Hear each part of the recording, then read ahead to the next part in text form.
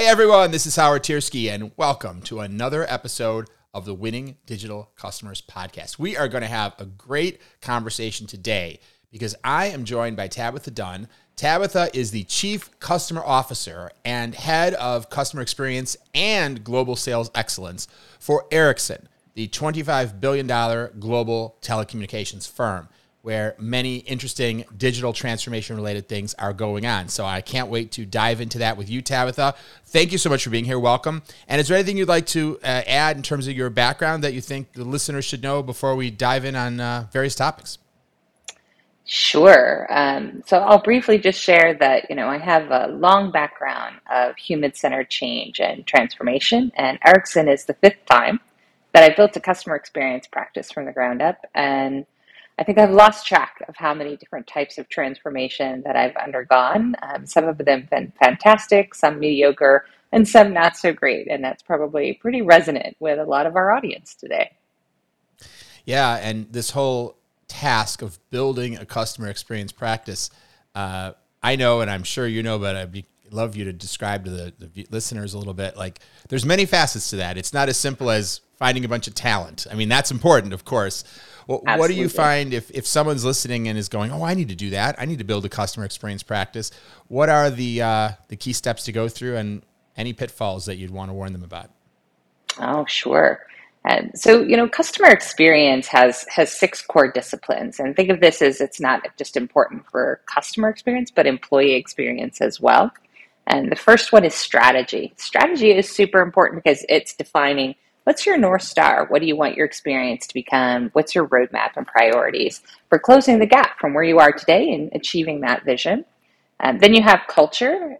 For many companies, they want a more customer-centric culture, but they're not exactly sure how to achieve that and how to make that authentic. And so a lot of the work you do in a CX practice and program is how do you build that customer-centric culture?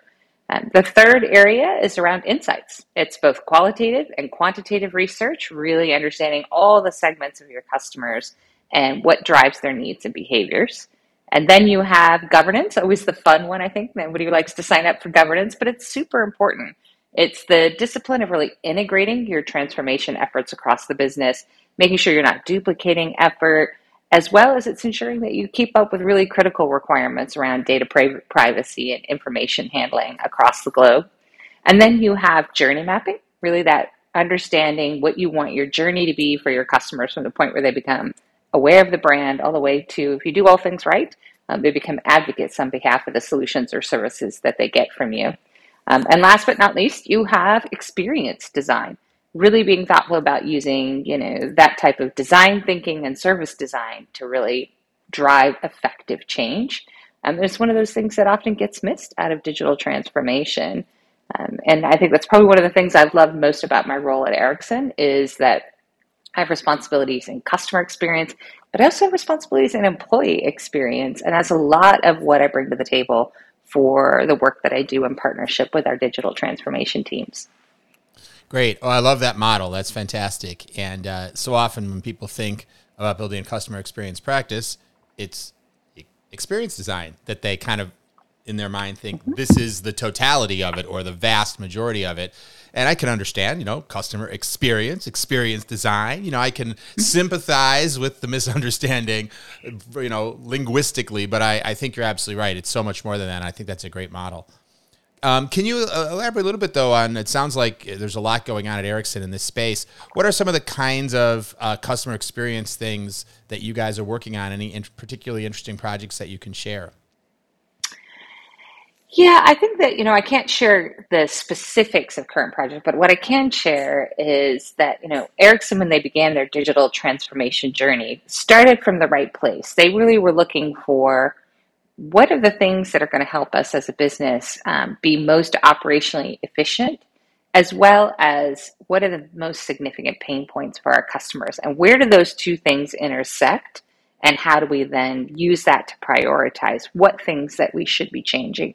For many companies, when they begin that digital transformation journey, they start with, oh, I want some cool technology, or I want to be able to, digitize my customer experience, or they're looking for just sort of process improvements. But what I really think is effective about the way that Ericsson is treating this is that combination. And in fact, every initiative has some element of, as we move through making these changes, how will it change the customer experience? How will it ensure change it for the better?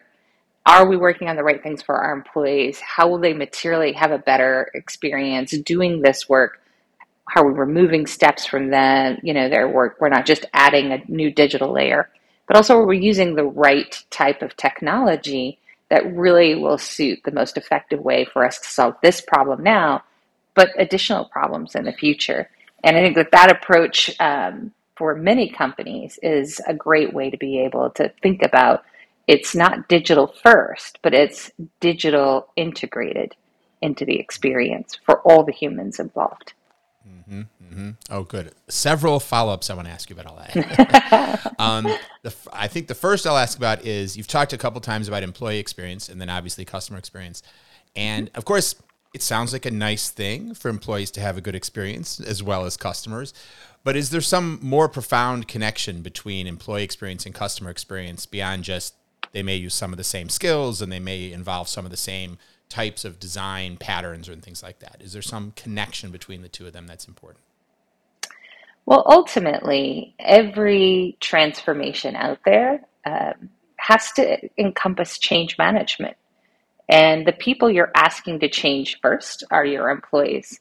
And so if you're not looking at how do I not just tell them, oh, you're going to do this differently tomorrow and you're going to use this other tool tomorrow, but instead, how do I think about bringing them along for the ride and ensuring that they really understand that there's something better in this.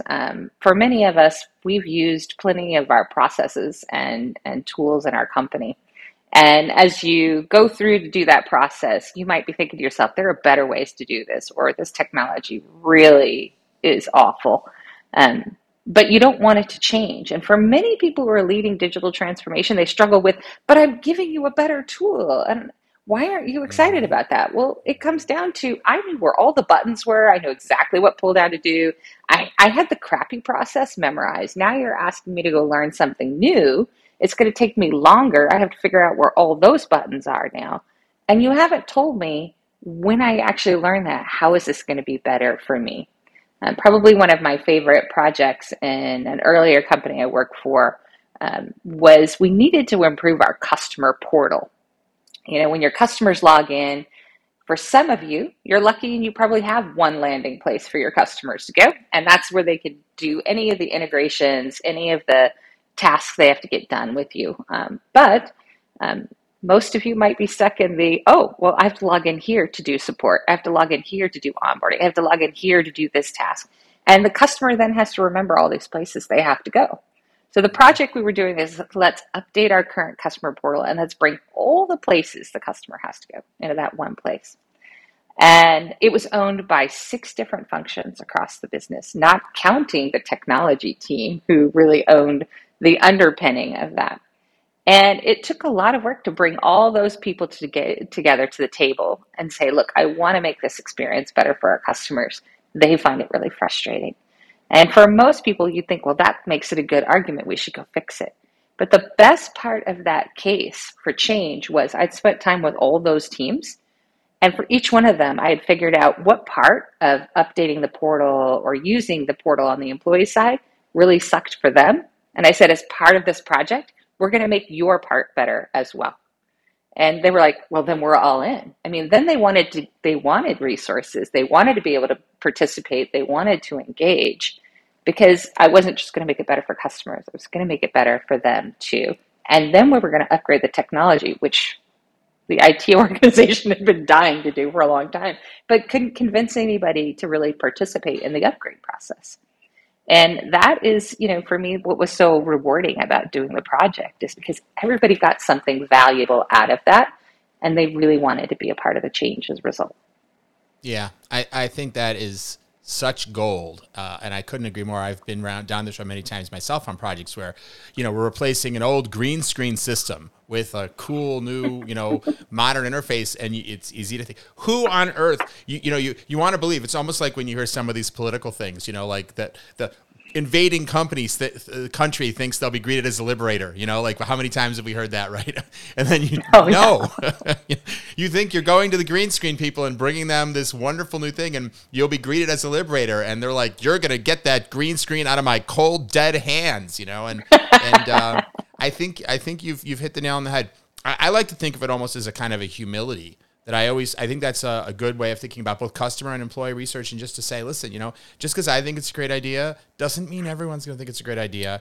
And it doesn't even always mean they're wrong for them. Like, as you pointed out, I know just as one example, when we replaced a big property and casualty system of one of the big, car and auto and home insurance companies, the people who worked there who had learned to use that darn system, they had job security like you wouldn't believe, because it took like a year to memorize all these crazy commands. So, I mean, not only did we need to help them understand why it was better, but I felt like we had to be honest with ourselves and admit that there are some ways that for them as individuals, it was not better.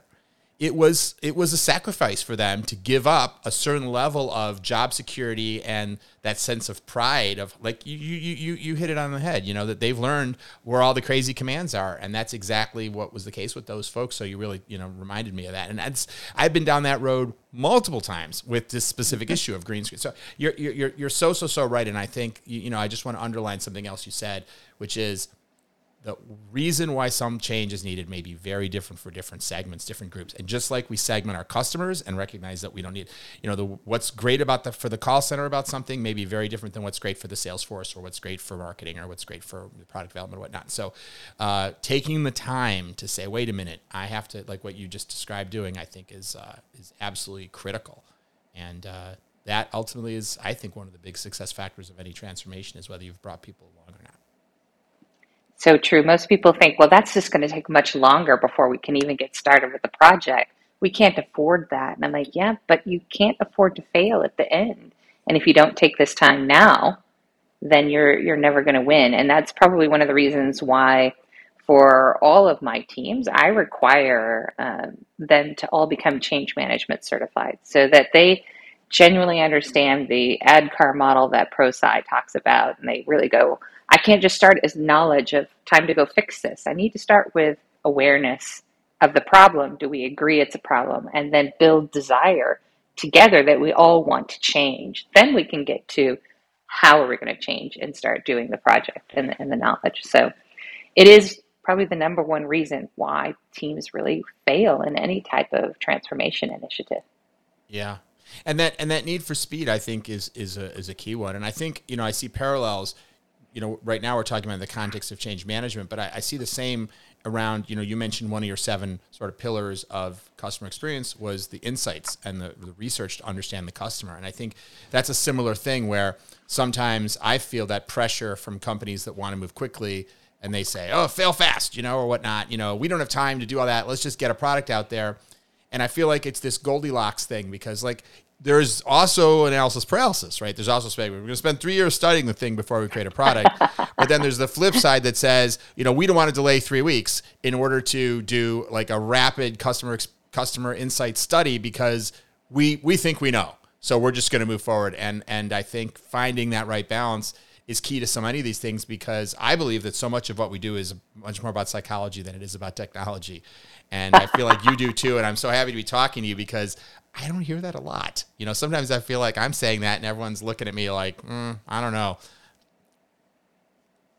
I would agree with you. It's probably one of the things that I do a lot of coaching and mentoring, and have the opportunity to really listen to the challenges other CX leaders are facing.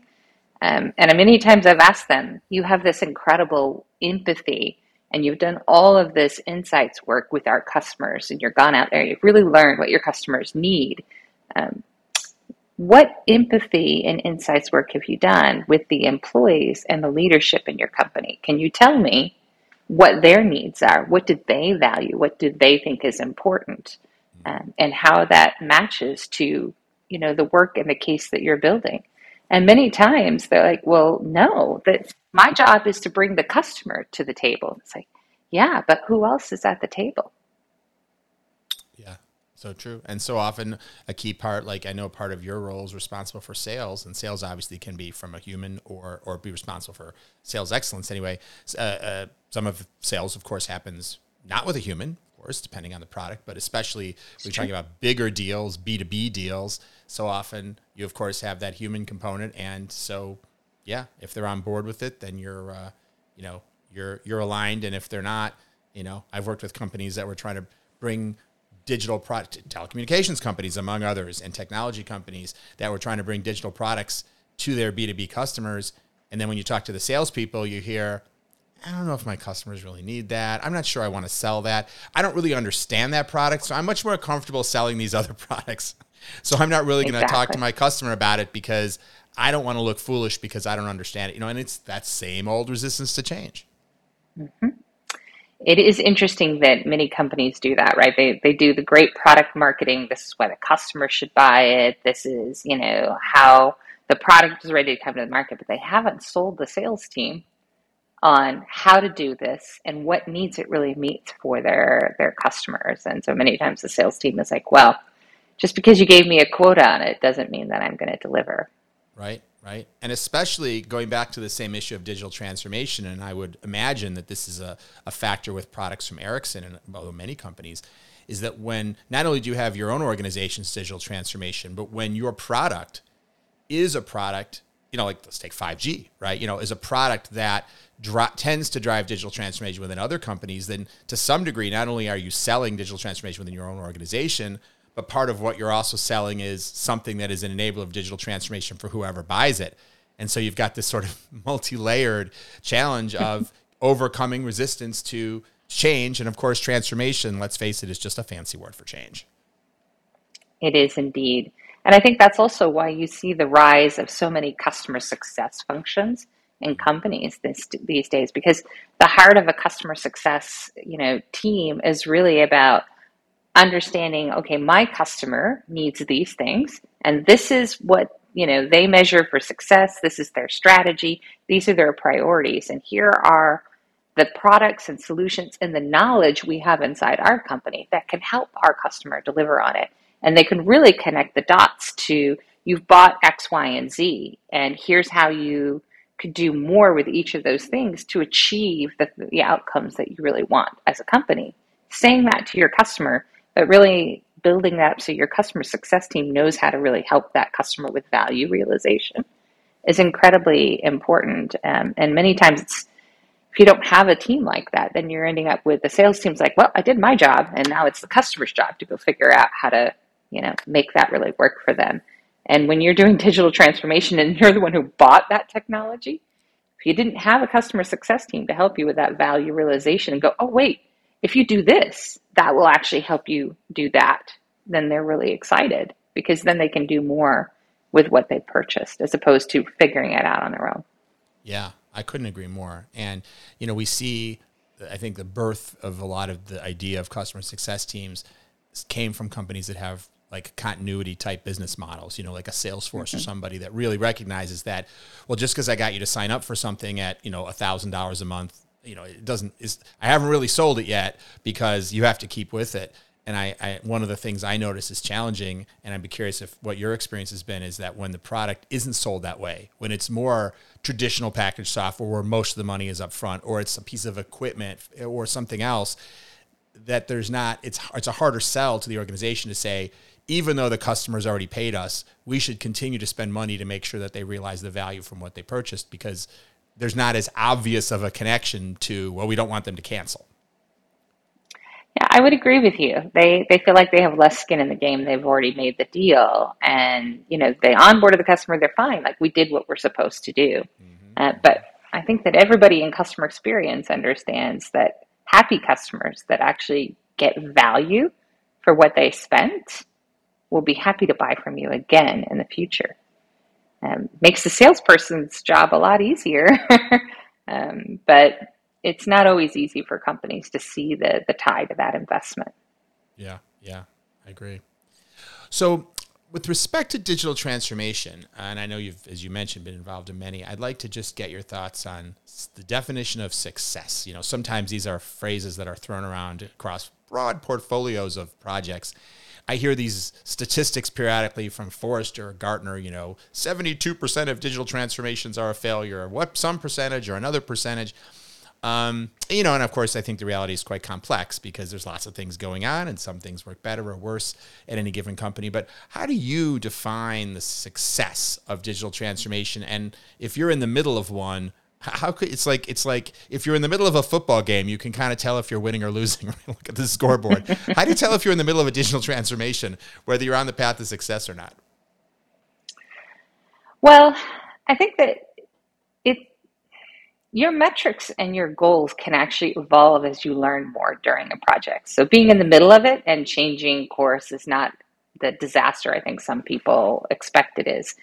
Whether you're using more traditional metrics or you're using something like objectives and key results, if you start out with saying like, here are the humans that we wish to affect with change, and you baseline, here's the pain points that they're experiencing. So maybe, you have this process that you're going to digitize more effectively in the future. You've actually evaluated, okay, let's say it's onboarding. So I've done a number of onboarding initiatives, and you said, we're going to change the experience for this segment of customers.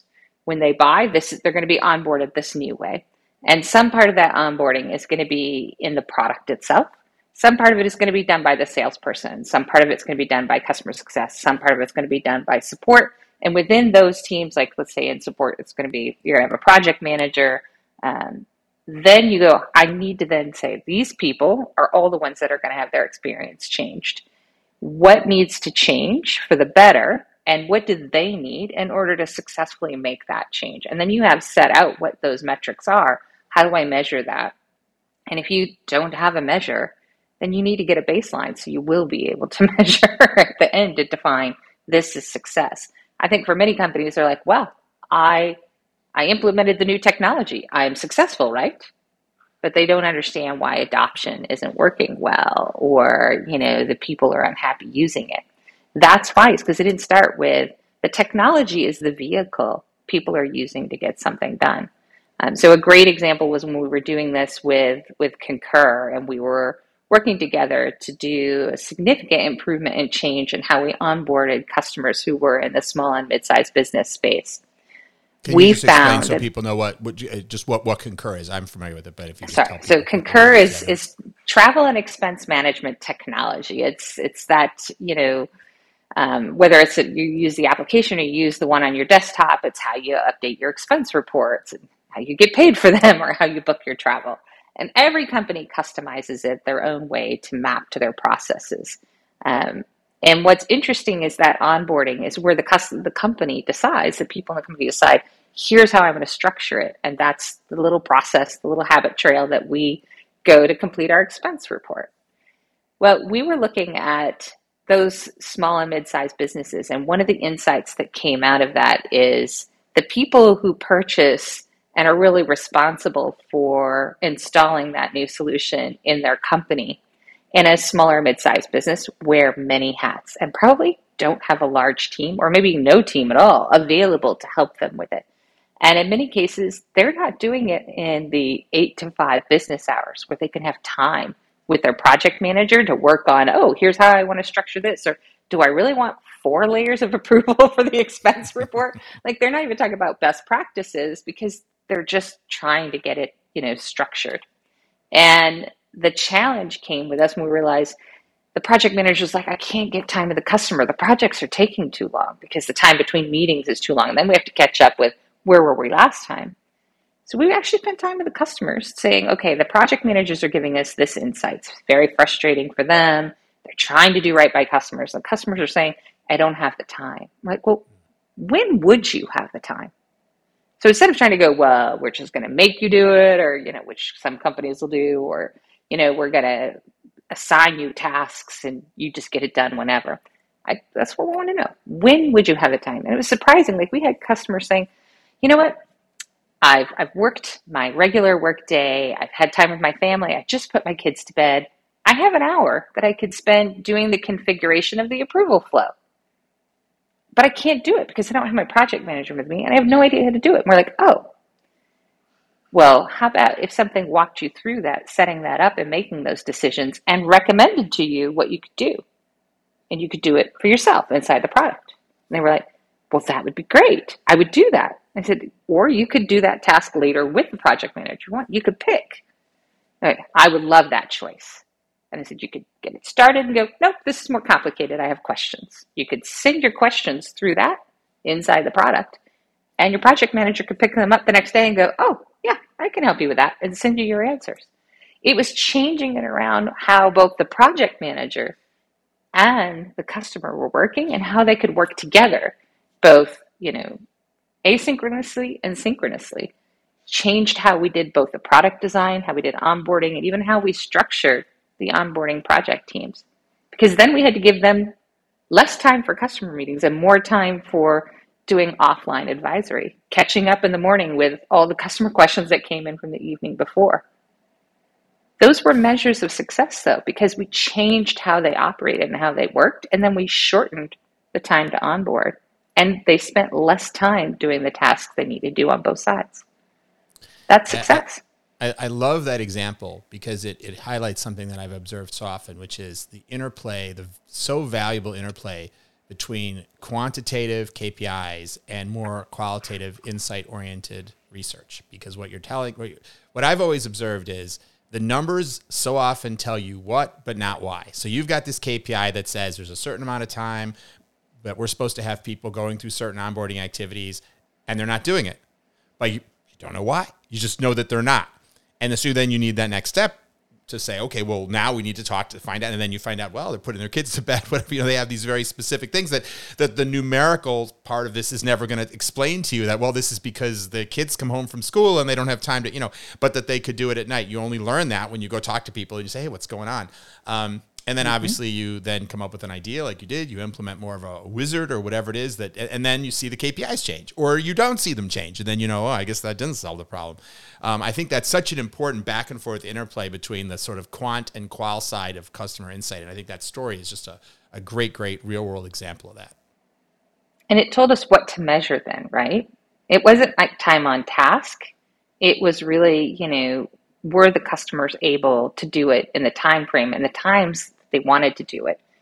And letting them choose was a measure of success. Mm-hmm. And enabling the project managers to not feel like, well, I've got 50 emails from customers when I get in the morning, but I also have my whole morning is booked with customer meetings.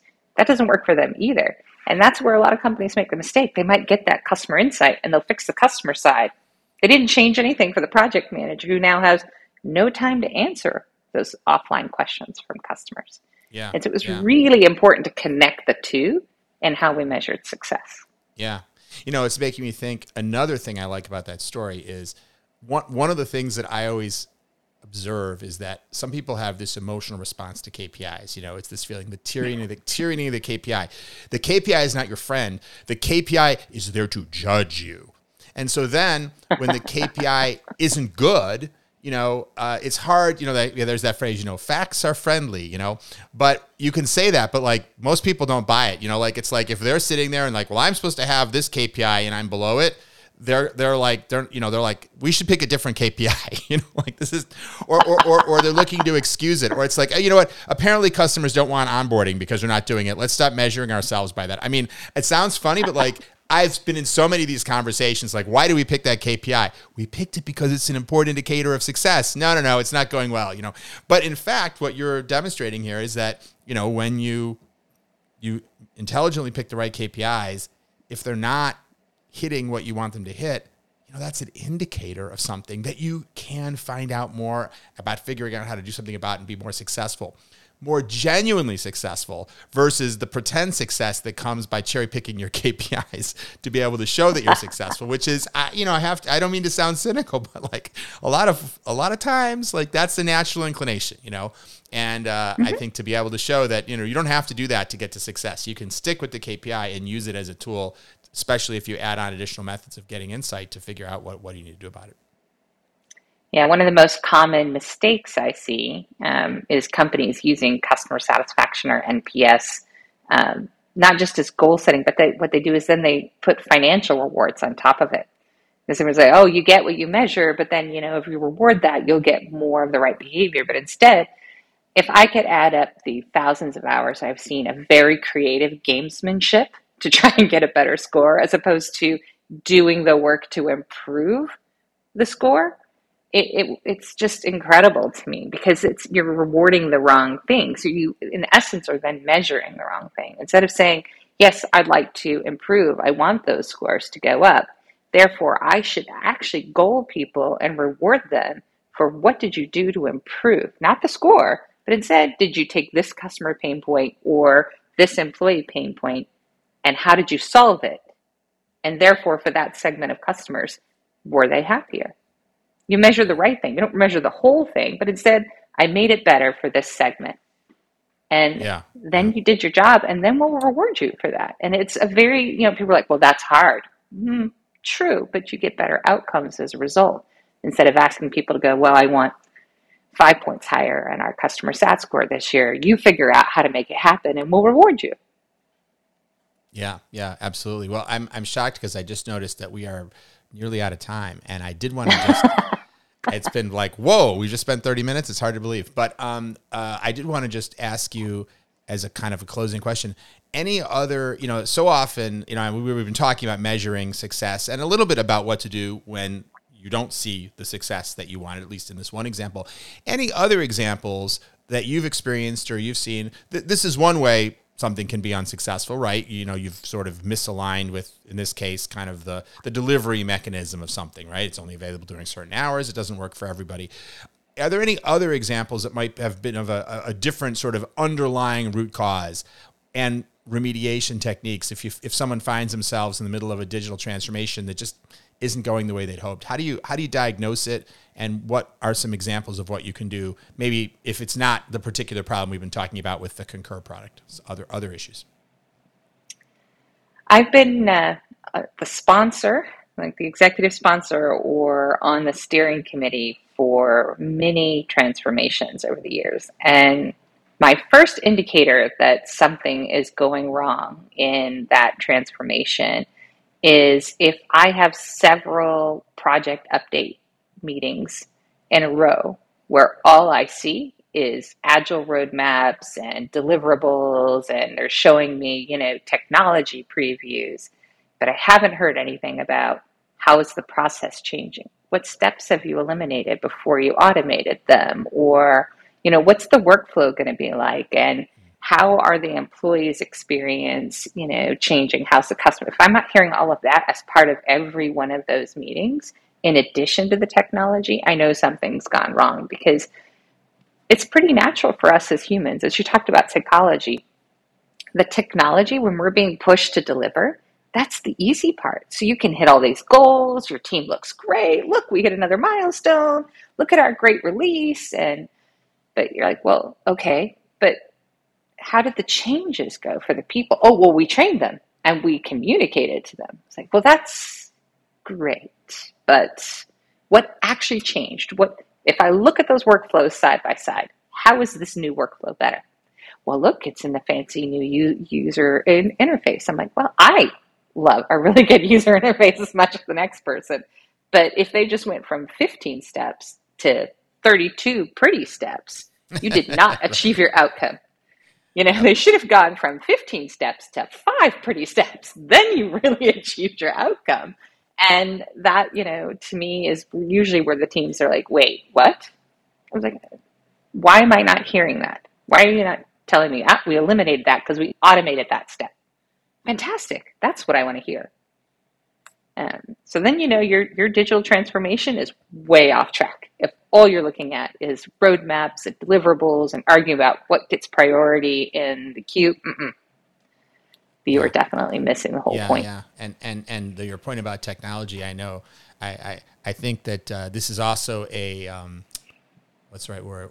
A little bit of a fallacy that people believe that just implement the software, implement the technology, and we'll get the transformation. I think it's a fallacy that, I know you've worked for some software companies, so no offense to anybody, but software companies tend to sort of lean into this and say, oh, if you just buy my fancy software, my marketing automation software, or my business intelligence software, or whatever it may be, my ERP software, that's going to be transformational. And of course, we all know, and they know, and everybody knows that, that's like saying just go to Home Depot and buy a bunch of tools and you'll be a great carpenter. I mean, obviously not.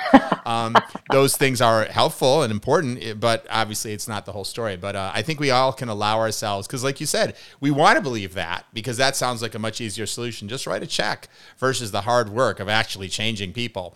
But it's almost don't buy into it, whether it's a software salesperson trying to fool you or whether it's your own wishful thinking. You have to be careful not to buy into it, because it's just not a path to ultimate success. Exactly. It's very true. Great. Well, I know we've sadly consumed our time, but I want to, Tabitha, give you an opportunity. If there's anything else, people listening are fighting the good fight every day, the way that you are and everybody is, building UX teams, customer experience teams, driving digital transformation, facing no doubt all kinds of problems and challenges. We can't talk about them all in a half hour, but any closing thoughts or words of advice for people that are listening who are, struggling to achieve some of the kinds of successes that you've been able to successfully drive? I say that transformation is really a journey you all have to take together. And I use an analogy saying that if you have to get from one side of a mountain to another, and you have a whole group of people you need to get with you to go that path, and even if the best path is this tunnel that goes straight through the mountain, it seems like that'd just be the straight, fastest, easiest path.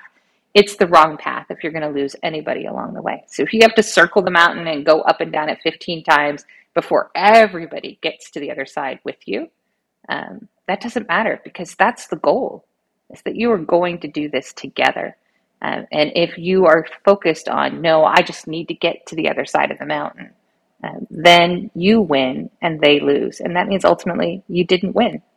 And so make sure that you go back and you keep everybody with you along the journey, and they'll help that project outcome be better as a result. No matter how frustrating and messy it is in the middle, it is always worth it when you get everybody to the other side. And it turns out to be a much more rewarding process. And I don't know about all of you, but I learn a lot along the way, and that makes it even more worthwhile. Amen. Couldn't agree more. I love everything you're saying. It's great to speak to somebody who I just feel like we're on such the same wavelength on so many of these things. So I love having people on the show who think differently than me, but it's also just a joy to hear what you say. And I'm like, yes, that is so true. So it's a good thing I love to do this, and it's clear you love to do it too. Yeah. It is a great privilege to be able to do these types of projects. And I feel very fortunate to live in this time, when there's so much change, so much digitally driven change. It's a wonderful, wonderful thing to get to be a part of. So, well, thank you so much, Tabitha Dunn, for joining us. Really been a great conversation. And as always, thanks to all of you out there for watching and listening the Winning Digital Customers podcast. Look forward to seeing you next time. Until then, keep transforming, but be sure you bring people along. Thank you.